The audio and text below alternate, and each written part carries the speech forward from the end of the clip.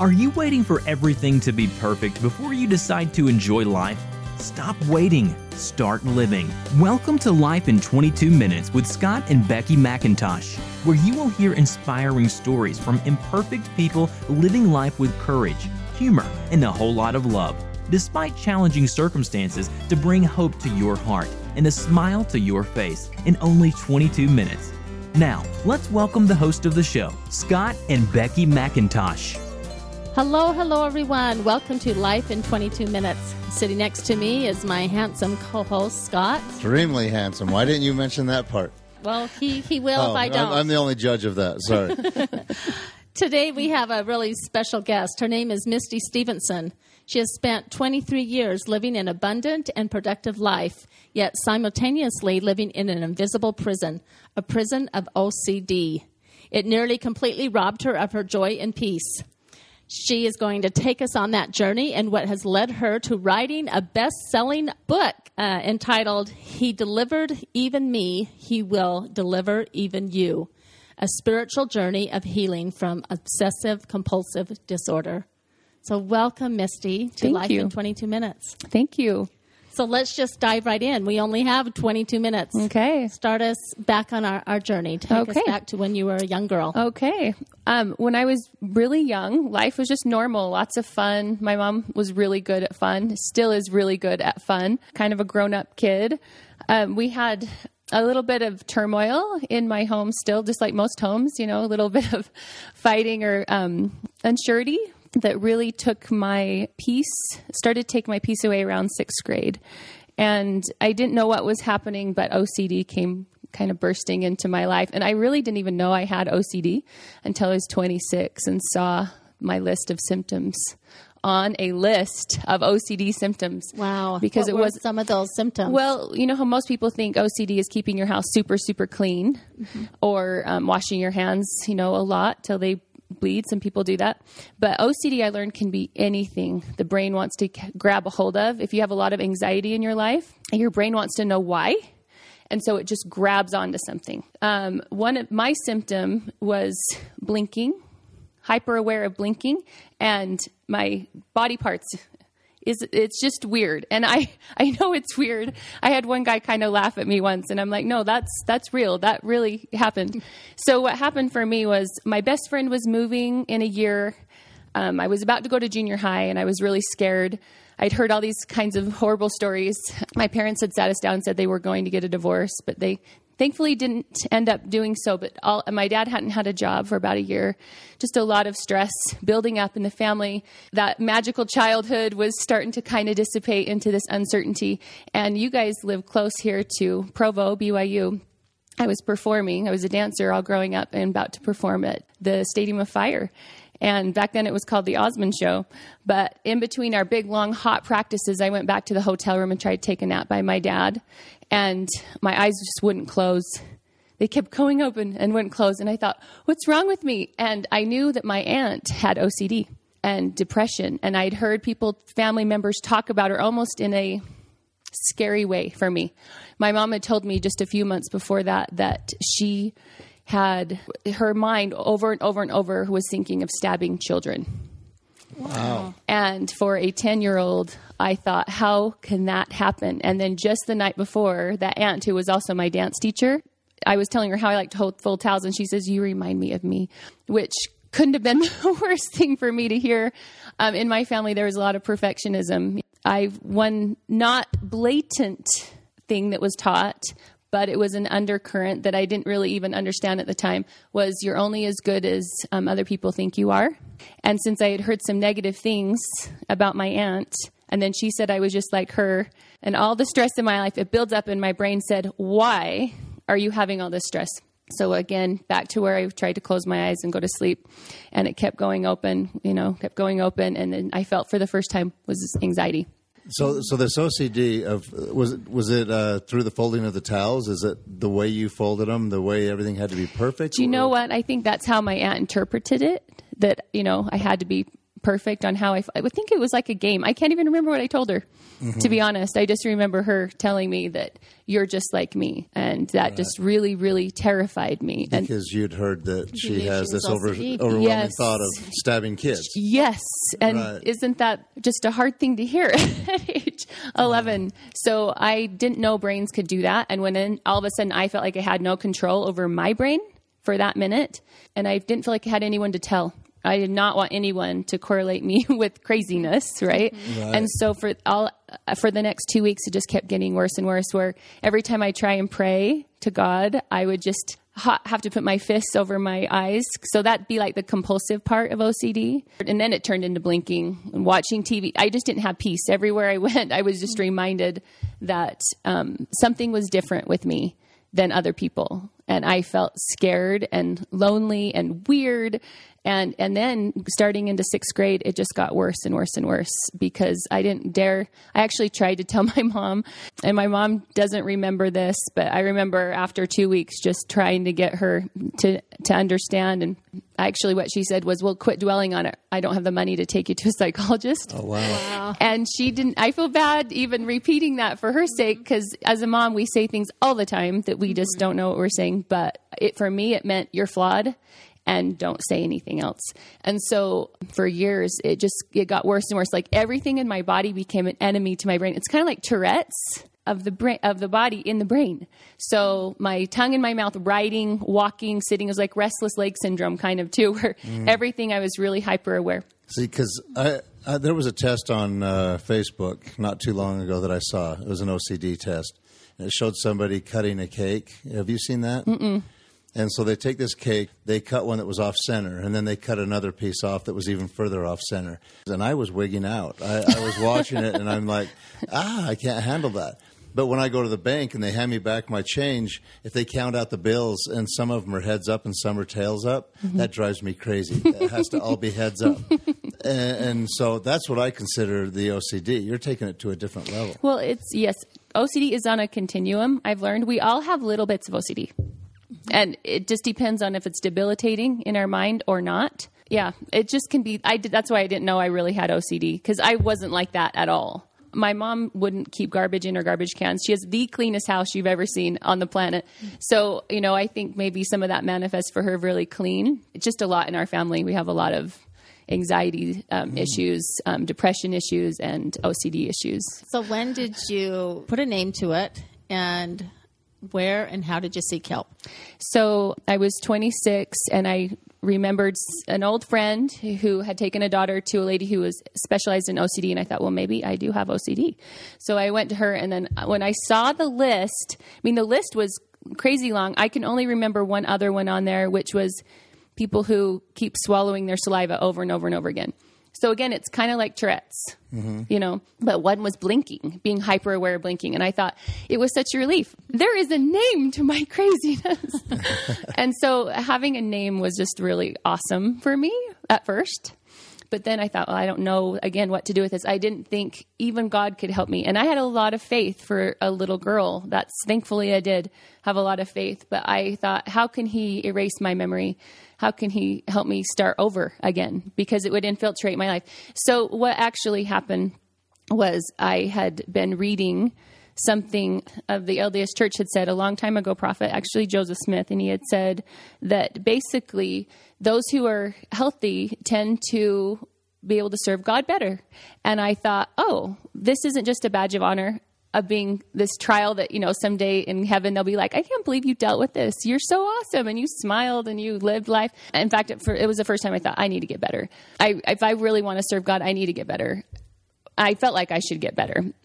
So I finally went to see a therapist that really helped me. I'd went to others that said, you're fine. Just flick your wrist with an elastic band every time you have one of those thoughts. I'm like, this is not working. So ironically, it was a family therapist that really helped me a lot. And I went to her a lot. 2 hours a week, sometimes twice a week, 2 hours a week. And I did my homework. So that's one thing I would tell other people. Don't just go and complain to a therapist, but do your homework. And what we keep saying OCD, there may be some that are thinking, okay, I've heard that my whole life, but I don't know what that means. So it's obsessive compulsive disorder. And the thing most people don't understand, but if you think about, have you ever watched a news story that really bothered you and maybe you couldn't sleep? You just kind of felt that sick to your stomach feeling, and then it just dissipated and went away. That's a healthy brain. But someone who has OCD, it's not who they are, it's their organ, their brain. It puts it on repeat mode, and it can come out of the blue at any time. So you could be Christmas, it could be a vacation, you could be having a beautiful baby, and in your mind, that stress, even if it's good stress, will bring out that old quote news story and put it on repeat where you can't get it out. And then it causes more anxiety. And then sometimes that anxiety gets so high that you feel depressed about it.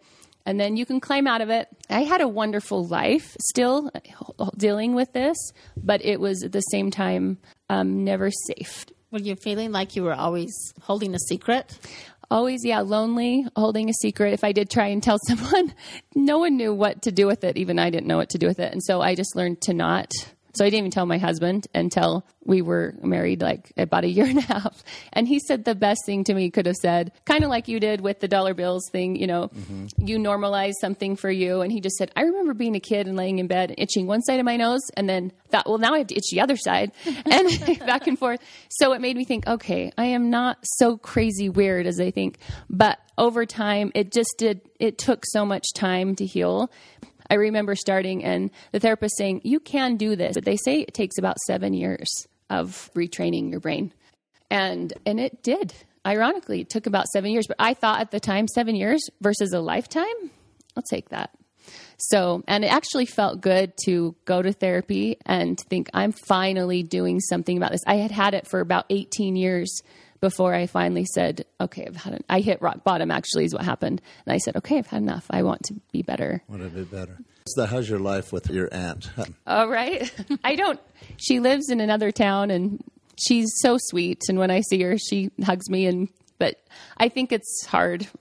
It's hard that I, exposed the secret, I guess. It wasn't a secret for her, but it was hard. It was hard on the whole family, really, for me to share this story. Talking about the elephant in the room. Yeah. But she didn't say anything that would have seemed weird to most situations. She just says, "You remind me of myself." Yeah. That's just so normal. I know. But it was a huge trigger for you.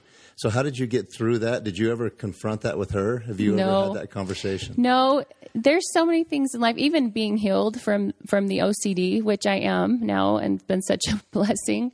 I feel like now I'm healing and mending and learning to love in deeper ways that I just either didn't have the mental capacity for at that time. And it's just time now. So no. I'll have to, and I'll get back with you on that.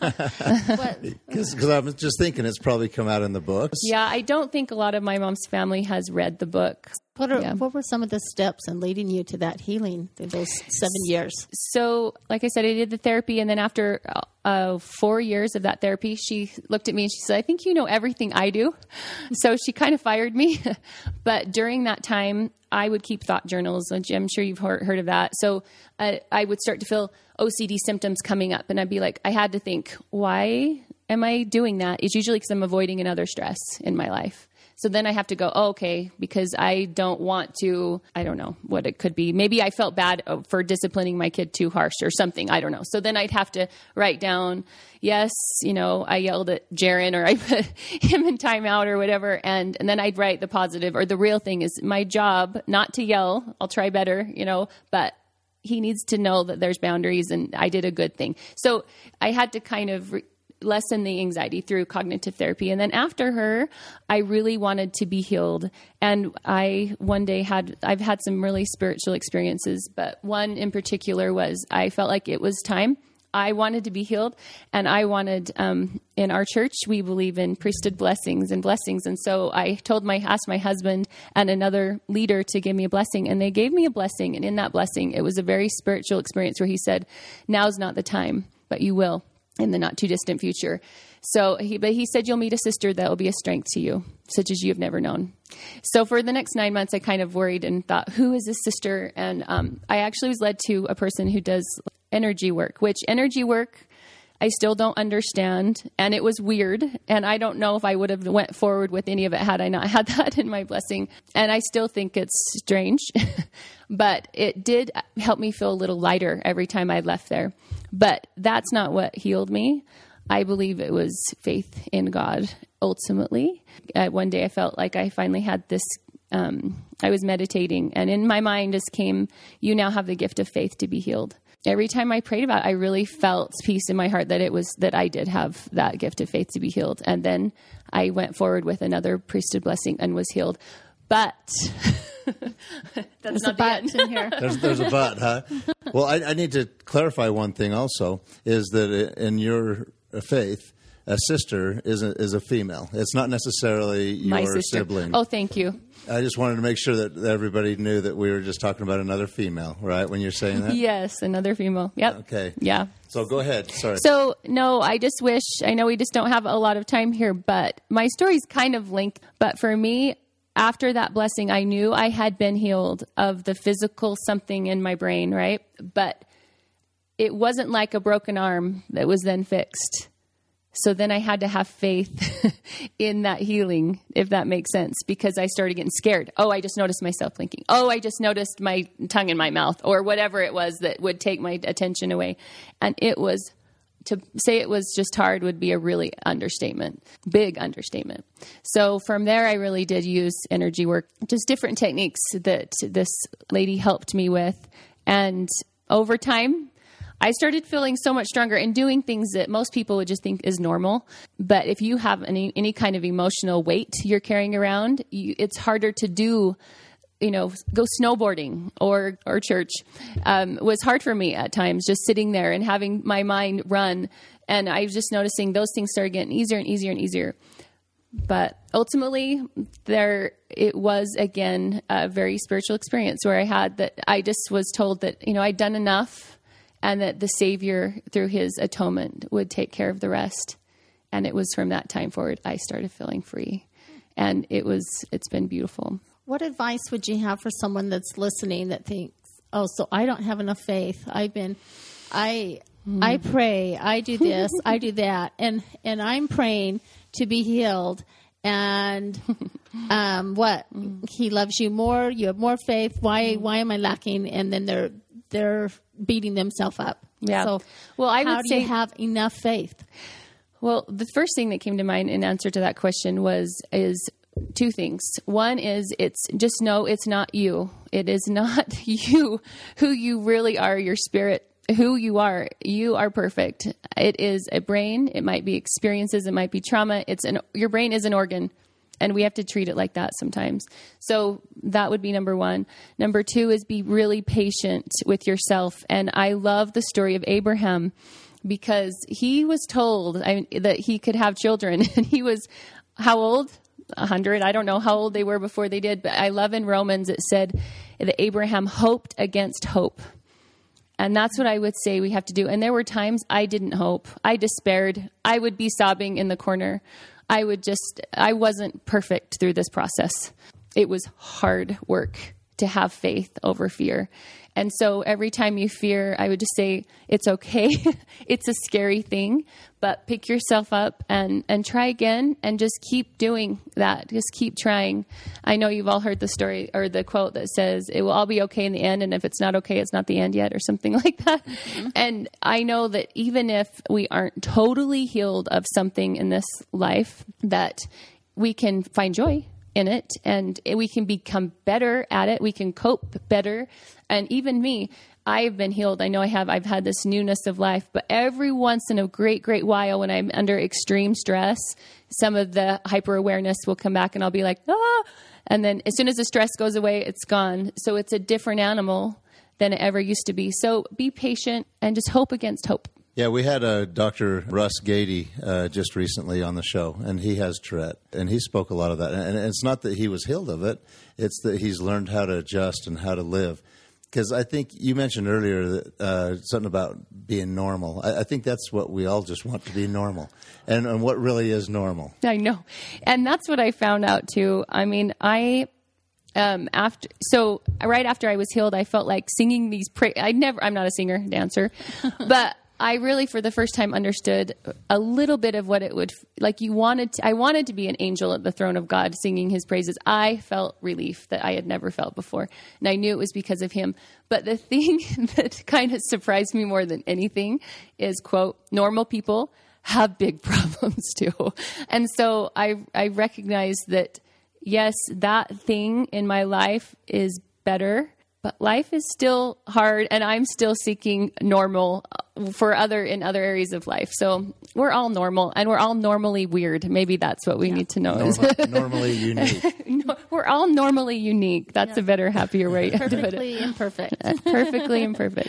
Yeah, we all seek for joy each day, and there is beauty and joy all around us. And it's learning to see the good in every person and in every situation, and to see the good in yourself and not be hard on yourself. And I loved how you mentioned acknowledging your emotions when something comes up, like the mindfulness of just acknowledging what's happening and then moving forward, learning those tools and such to be able to move forward. I think, separating it from who you are as just a thing, not you, a thought, even if it is a really scary thought, even if it is thinking of something horrific, that's just not you.